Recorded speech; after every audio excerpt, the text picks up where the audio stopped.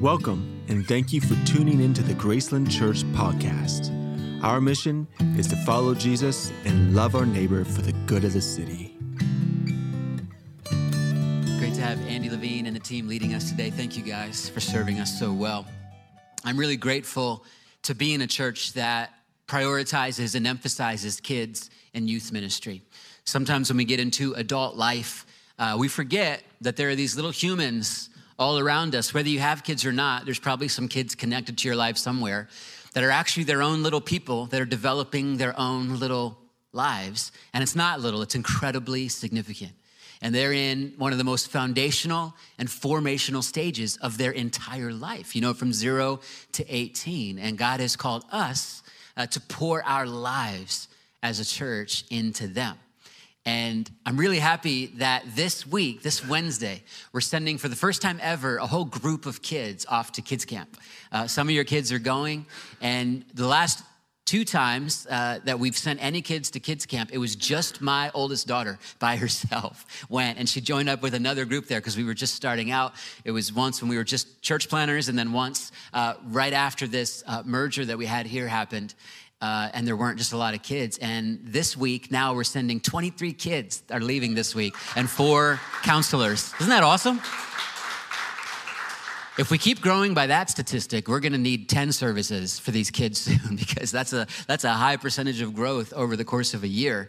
But man, be praying for these kids. These camps are a really fun time. It's crazy and it's wild, but also it's formational. They hear the gospel. They learn about who they are, beloved sons and daughters of God. They have a chance to be prayed over, to put their faith in Jesus, to be filled with the Spirit. And so just pray with us for our kids, for safety, for these 4 workers. Stephen is one of them.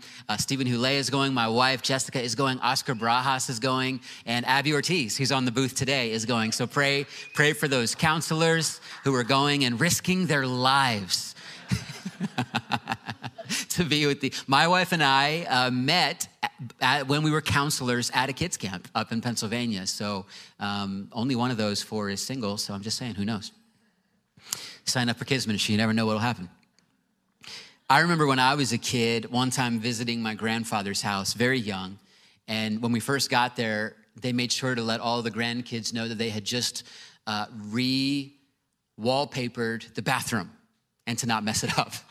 And that's how I remember it. I don't know how they actually said it. And of course, the first time I ended up in the bathroom, I was kind of like looking at the wallpaper. This is TMI, but I'm sitting there looking at the wallpaper, and I just started kind of touching the wallpaper. And then in true kid fashion, I just started like pushing on it a little bit. I was curious, and all of a sudden, I poked a hole in it. It took me about 3 minutes, into the visit. So I poked a hole in the wallpaper that we were just warned about not to mess up. And of course, in that moment, my little young conscience is thinking, do I lie about it? Who do I tell? Who can I blame it on? Well, how can I work this thing? How can I figure out the angle here? And I don't remember exactly what happened, but my parents found out, and my parents forced me to confess it to my grandfather. They said, you're gonna have to talk to Pop-Pop about what you did. And I was, just mortified about this. You know how that is. And so I went up to my Pop-Pop, and he's a loving, wonderful guy, but they seem like giants to you, and you don't want to disappoint them. And there's some sternness there, of course. And I said, Pop-Pop, I know you told us, not to mess up the wallpaper. And I know we've only been here for like 30 minutes, but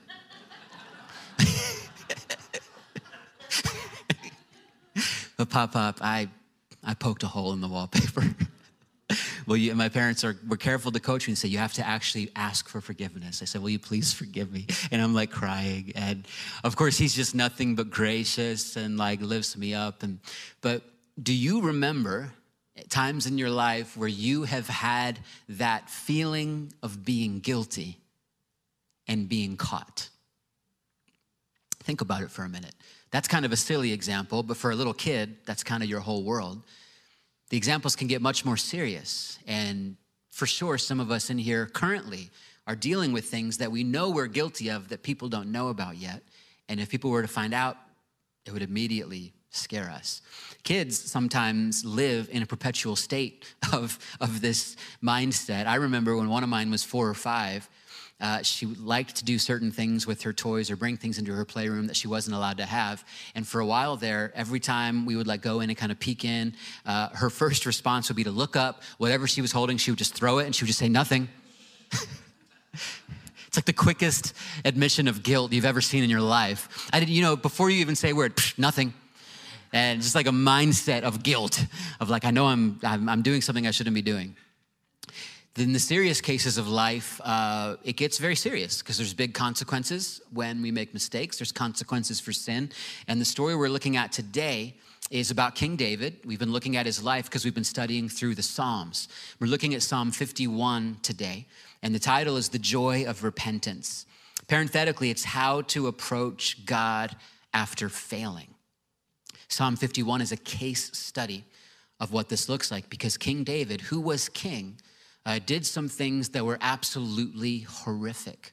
And I want to spend just a little bit of time actually sitting with the reality of what this king did, because they were evil things and they were sinful and there were consequences. And this psalm was written when he was found out and how he approached God. Just to set the stage, King David didn't go off to war this one particular time, and his men were out battling, and he was at home in his palace and saw a woman that he was attracted to from his rooftop and decided that he would use his authority to have her come over to his place and have an affair with her, while her husband, who was one of David's generals, was out at war. Step one, despicable move, horrible move. Then he starts conspiring because he knows it's wrong. And this is, by the way, if you want to read this full account, it is 2 Samuel 11 and 12. I'm not going to read the whole chapters just because of time. I'm just giving you the snapshots. He then conspires to try to get her husband back for a little while to lay with Bathsheba, so that they would get pregnant. So just in case, it would be covered and look like the baby was theirs. It doesn't work out because Uriah was noble, the husband. And he said, I can't be back here and be with my wife when my men are out on the battlefield, even though David tried to trick him into doing it and give him every opportunity, he wouldn't do it. So then David decided his only choice was to send him back out to war, but put him in the most dangerous part of the battle in hopes that he would get killed, so murder. So then David, again, abuses his authority and his position to have her husband killed on the battlefield, and he's successful. And Bathsheba does get pregnant. She ends up moving into the palace with David, and just to set the stage, he is now an abusive leader. And in that time, he was also part of his role was as a spiritual leader as well. He's an abusive political leader, spiritual leader, abusive king, abusive ruler, taking advantage of his power. He's an adulterer. He's a conspirer, a liar. He's a murderer. And he's not in very good shape. And he doesn't confess. God speaks to a prophet named Nathan, who gets audience with David and masterfully, by the inspiration of the Lord, shares a story with David that David doesn't at first realize is about him. It's essentially a parable. And by the end of it, David said, that's horrible. That person should be killed right away. And then the prophet said, it's actually you. And David sees what he's done, and he writes Psalm 51. This is his psalm of crying out to God after that immense of failure.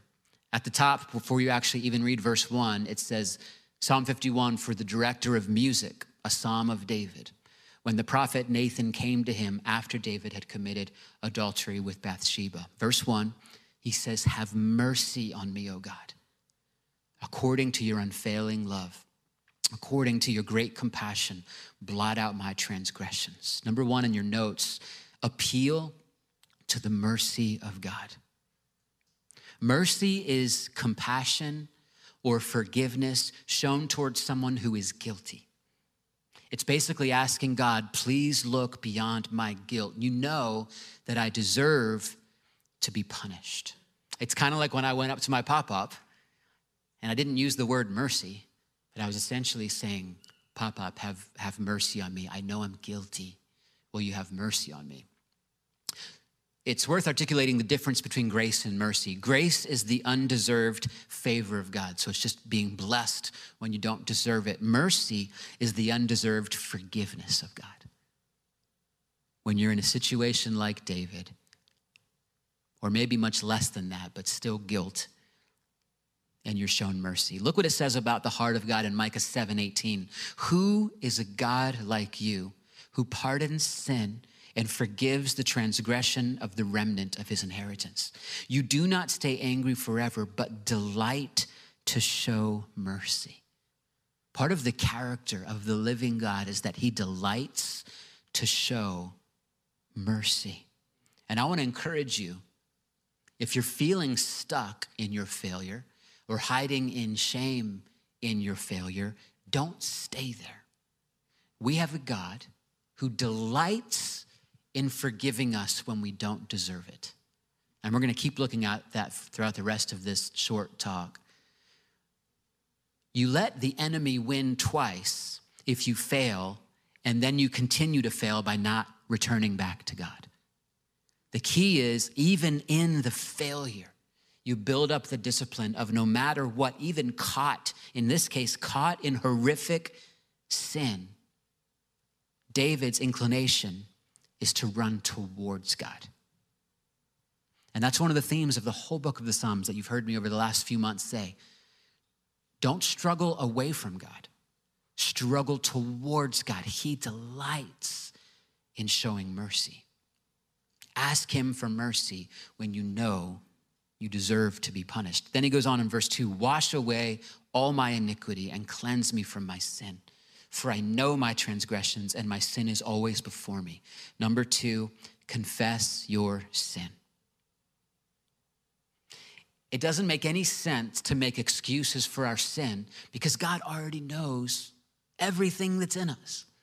He knows every thought we have. He's aware of the sins that we commit that we are unaware of ourselves. We must actually confess. That's why I'm thankful my parents always pushed me as a kid. Tell them you're sorry and ask for forgiveness. Like, actually work this thing out. And I want to encourage you. Part of the invitation we have from the Lord is to actually confess our sin. And I would clarify this, or let me even say, better than the word clarify, it's cautionary. You see, only the Lord can give us a real revelation of our sin. And if you're sitting there thinking like, I'm a pretty good person, I don't have much to confess, that's okay that that's where you're at. But ultimately, the Lord needs to give you a revelation of your own sin and need for the Lord. I really had that happen in my life when I was about 17 years old. I had lived in and around church my whole life, ministry, family, and was preparing for my future and what I was going to do for college and excited about life. And one Sunday during communion, which we're going to take today at the end of service, by just God's sovereign touch, I was broken over my sin at the foot of the cross. I wasn't literally, but I was just bawling in my seat. And there's this amazing thing about God, and it's part of the beautiful mystery. On one hand, you encounter the justice of God. Like, there is sin in your life, and it's more than just what you do. It's at the core. There is sin. There is actual evil in you that God will reveal to you, and it's the justice of God, the holiness of God, and you're broken. But at the exact same time, there is the mercy of God and the unconditional love of God, like all in the same moment. It's absolutely beautiful. And it's the love of a father.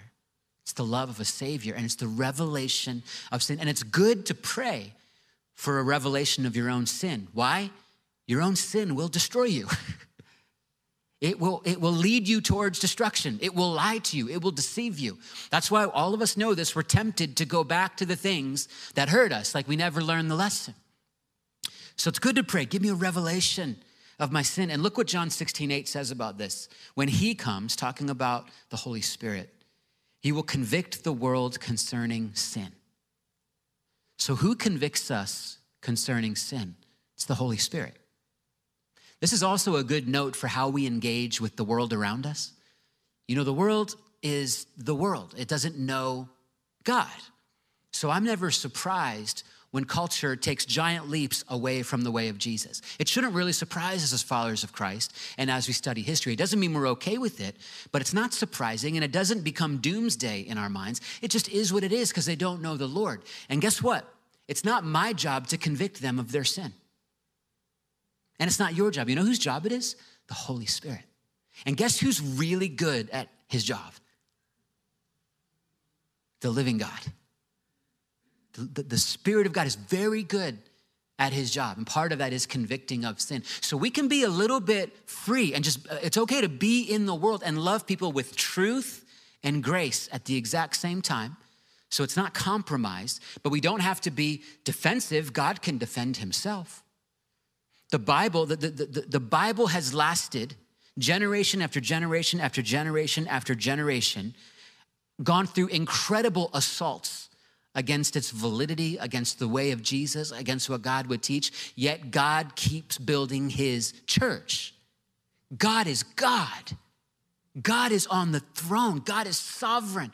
God is holy. God is loving. And I ache for like fellow brothers and sisters in Christ that are so terrified about what's going on in the world. You don't have to be terrified. We don't have to be terrified about our kids. God loves my kids more than I love them. He has a perfect plan for them. And I can raise them. I don't have to shelter them from the world to the degree that they don't even understand how to talk to a person, right? I teach them the way of Jesus. I raise them up in the context of the actual real world. And tons of wiggle room, obviously, about how people go around education, all those things. But ultimately, I trust God with my kids. And you can trust God with your kids. You can trust God with your grandkids. But we pray for spiritual awakening. The way we fight as Christians is different than the world fights. We rest in the power of God. It's by his Spirit alone. Are you guys with me on that? Do you understand what I'm getting at? He is the living God, and it's only by his Spirit that actual conviction of sin happens. And then it leads right to the promise, 1 John 1:9. If we confess our sins, he is faithful and just to forgive us our sins and to cleanse us from all unrighteousness. What a promise. So appeal to the mercy of God. Confess your sin. And I refer to this process as learning how to celebrate repentance. Repentance is not a bad word. I believe repentance it's a daily invitation from the Lord. You can return. You can leave the filth again and return to the Lord. That's good news. Do you guys believe me? That's really good news. I want to encourage you to begin to live a lifestyle of celebrating repentance. Look what Charles Spurgeon said. I like this. The nearer a man lives to God, the more intensely has he to mourn over his own evil heart. Repentance grows as faith grows. Do not make any mistake about it. Repentance is not a thing of days and weeks, a temporary penance to be got over as fast as possible. No, it is the grace of a lifetime, like faith itself. That's good news. We can return over and over. And repentance is just changing your mind and going back to the way of Jesus. Turn and walk the other way. Return to him. David goes on and says in verse 4, against you, you only have I sinned and done what is evil in your sight. So you are right in your verdict and justified when you judge. Surely I was sinful at birth, sinful from the time my mother conceived me. Yet you desired faithfulness even in the womb. You taught me wisdom in that secret place. Then in verses 7-9, he starts to really write prophetically, which is just a way of saying he's now really pointing to a future that's only going to be fulfilled in Christ fully. Cleanse me with hyssop and I will be clean. Wash me and I will be whiter than snow. Let me hear joy and gladness. Let the bones you have crushed rejoice. Hide your face from my sins and blot out all my iniquity. Hyssop is a plant that the priests used in ceremonial cleaning.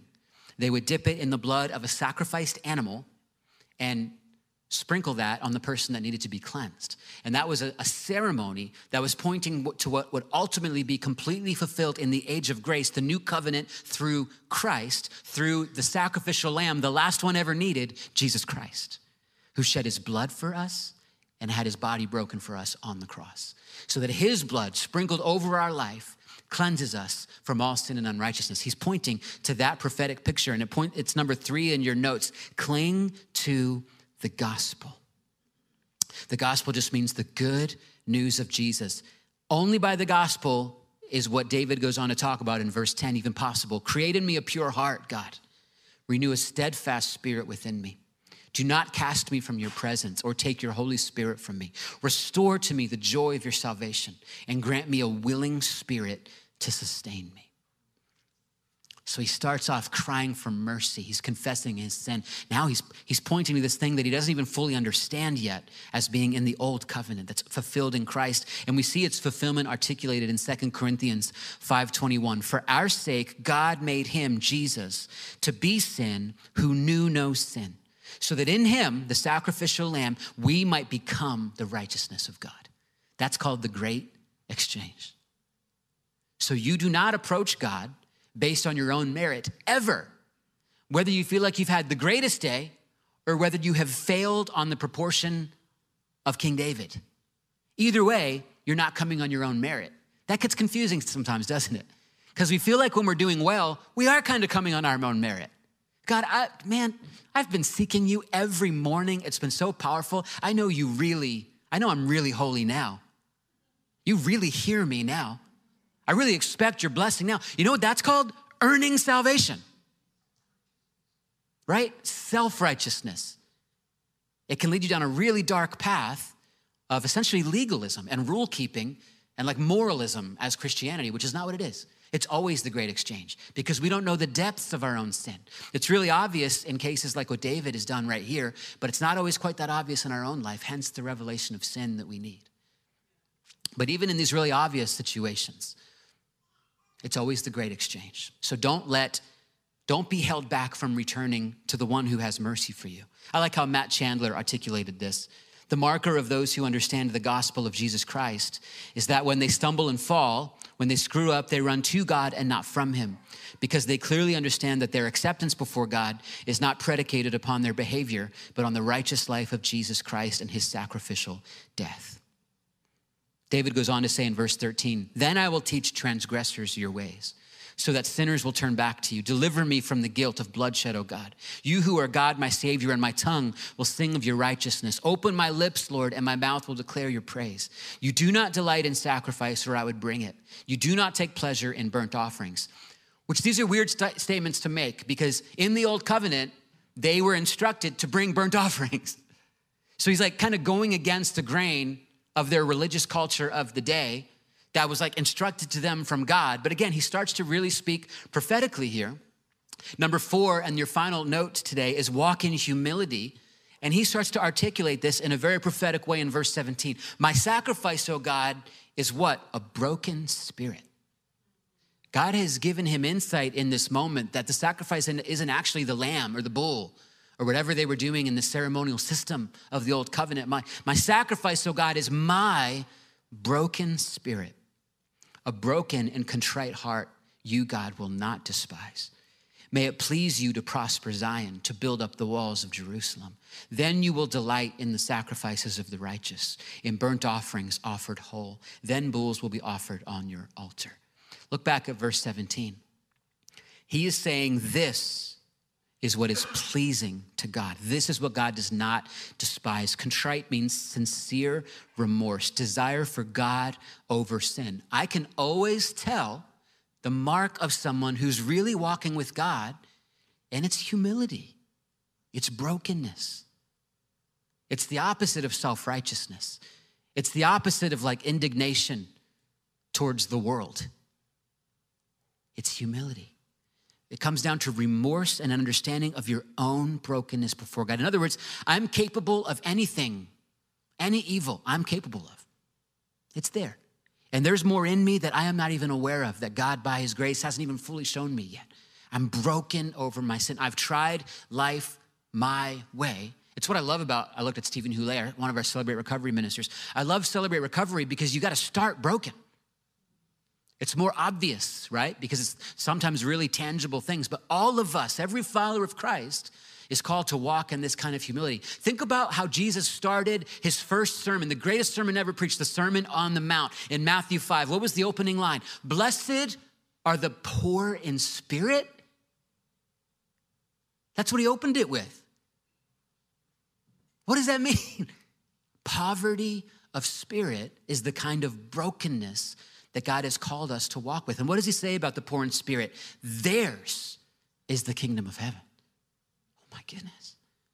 God, I'm so thankful this is true because I'm broken. It's just humility.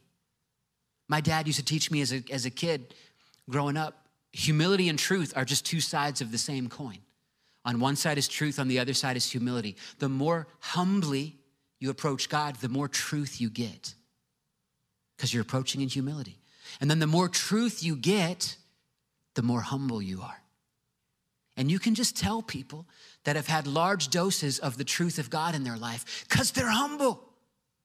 Their first inclination is compassion, care. And this story is a great example of this, because when I think of what David did in this, and when I think of Bathsheba, and when I think of the little son that they had that was lost as a consequence of the sin, and I think about these realities and the abuse of power and the lying and the murdering, I don't want David to be forgiven. Anybody with me? I would not be first in line to be like, restore that man to his position. I'd probably be first in line to be like, he's done. Canceled, to use the cultural word. If there's ever reason to be canceled, David did it right there. Yet, the mercy of God. It's not an excuse for sin, but it's the mercy of God. And it's the same mercy he gave to you. And it's why I keep banging the drum of we have to offer mercy to our world. If the first inclination is rage, we're not walking in humility. The first inclination should be compassion for someone that needs to know the Lord. That should be the first inclination. And again, it is not compromise. It is not an excuse for sin. It doesn't mean things are just fine.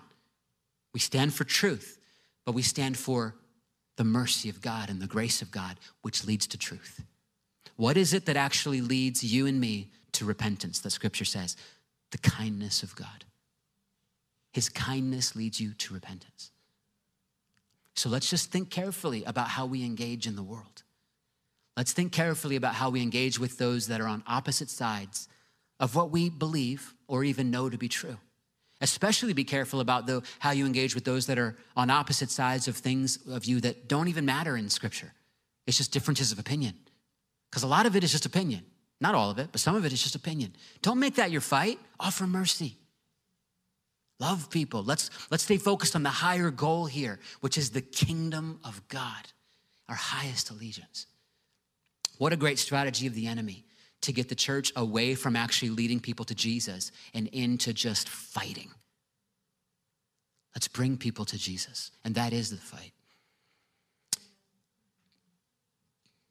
Look at what Scripture says about humility. He opposes the proud, but gives grace to the humble. Blessed are those who are poor in spirit. Let me invite the band to come on up. If you'll take your communion pack, everyone's welcome to participate. But what you're saying, if you participate, is, I want to be a follower of Jesus. That's what you're saying. So you're saying, I ask for forgiveness for my sins. You're saying, I'm giving you my life, Lord. I want to follow you all of my days. That's what you're saying if you take this. You don't have to take it. No pressure at all. Zero judgment if you don't take it. If anyone doesn't have a pack and you need one, go ahead and raise your hand, and one of the team members will bring you one. Okay, it looks like we're good. Go ahead and open up the top part. This is representative of the body of Jesus and the blood of Jesus. So this little wafer, it's just symbolic. So if you're at home worshiping with us, we encourage you to take communion as well, and you don't need one of these cups. You don't even need juice or a little wafer. You can use any cracker. You can use water, orange juice. During the pandemic, a few times my family took communion with goldfish and ginger ale, and it was awesome. It's just symbolic. It's symbolic of the blood of Christ and the body of Christ. Let's close our eyes together. You, church, or you, whoever is here, you may not be a follower of Jesus yet, and that's okay. People are completely welcome here exactly as they are. But I want to be clear with you. You are invited today to appeal to the mercy of God. You're invited to turn your gaze towards him. And this is for you, church, as well. You might have been serving the Lord for decades. No matter, you're invited to appeal to the mercy of God. You're invited to confess your sin. Just tell him, Father, forgive me, I've sinned. I appeal to your mercy. You're invited to cling to the gospel. Jesus, thank you for being such a great Savior. Thank you for making a way for me. Thank you for giving me your righteousness so I can live. You're invited today to walk in humility, to step even more into that broken and contrite heart that God does not despise, but in fact, he pours his grace on the humble. Lord, we thank you for your body that was broken to us, broken for us.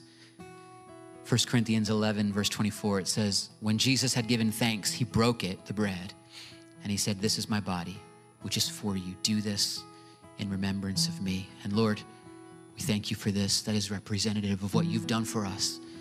And we just declare today that we want to follow after your ways. We want to know you more. We give our whole life to you, and we partake together. Let's eat, church.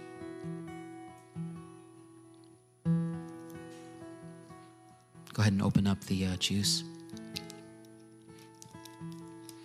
Verse 25, Jesus said, this cup is the new covenant in my blood. This is the new covenant we're invited into. Do this whenever you drink it in remembrance of me. And Lord, we thank you that this juice, or whatever anyone at home is holding, this water,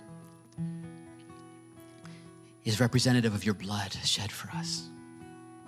The highest price paid on our behalf. While we were still sinners, you loved us. While we were still just like King David, making that kind of mess. Might not be as obvious as those scenarios, but that kind of sin, those same selfish inclinations, the same tendency to hurt those around us, the same temptation to lie and cover everything up, the same temptation to go as far as we need to go to look out for ourselves. Thank you that your blood covers over our sinfulness. We drink together today in remembrance. Let's drink, church.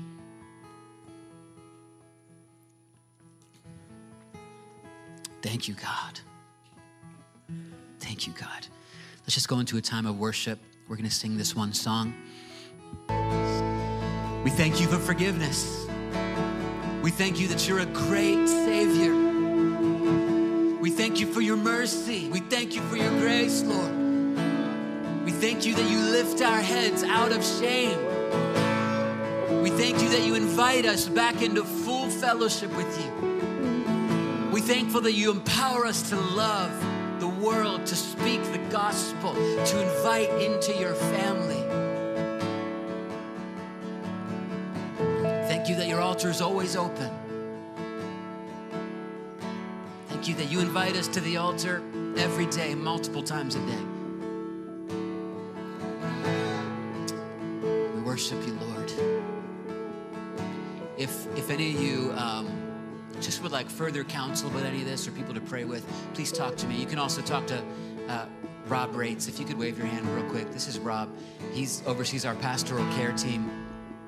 We'd love to just walk with you, help you, pray with you, be a part of you, following Jesus. We're in it together.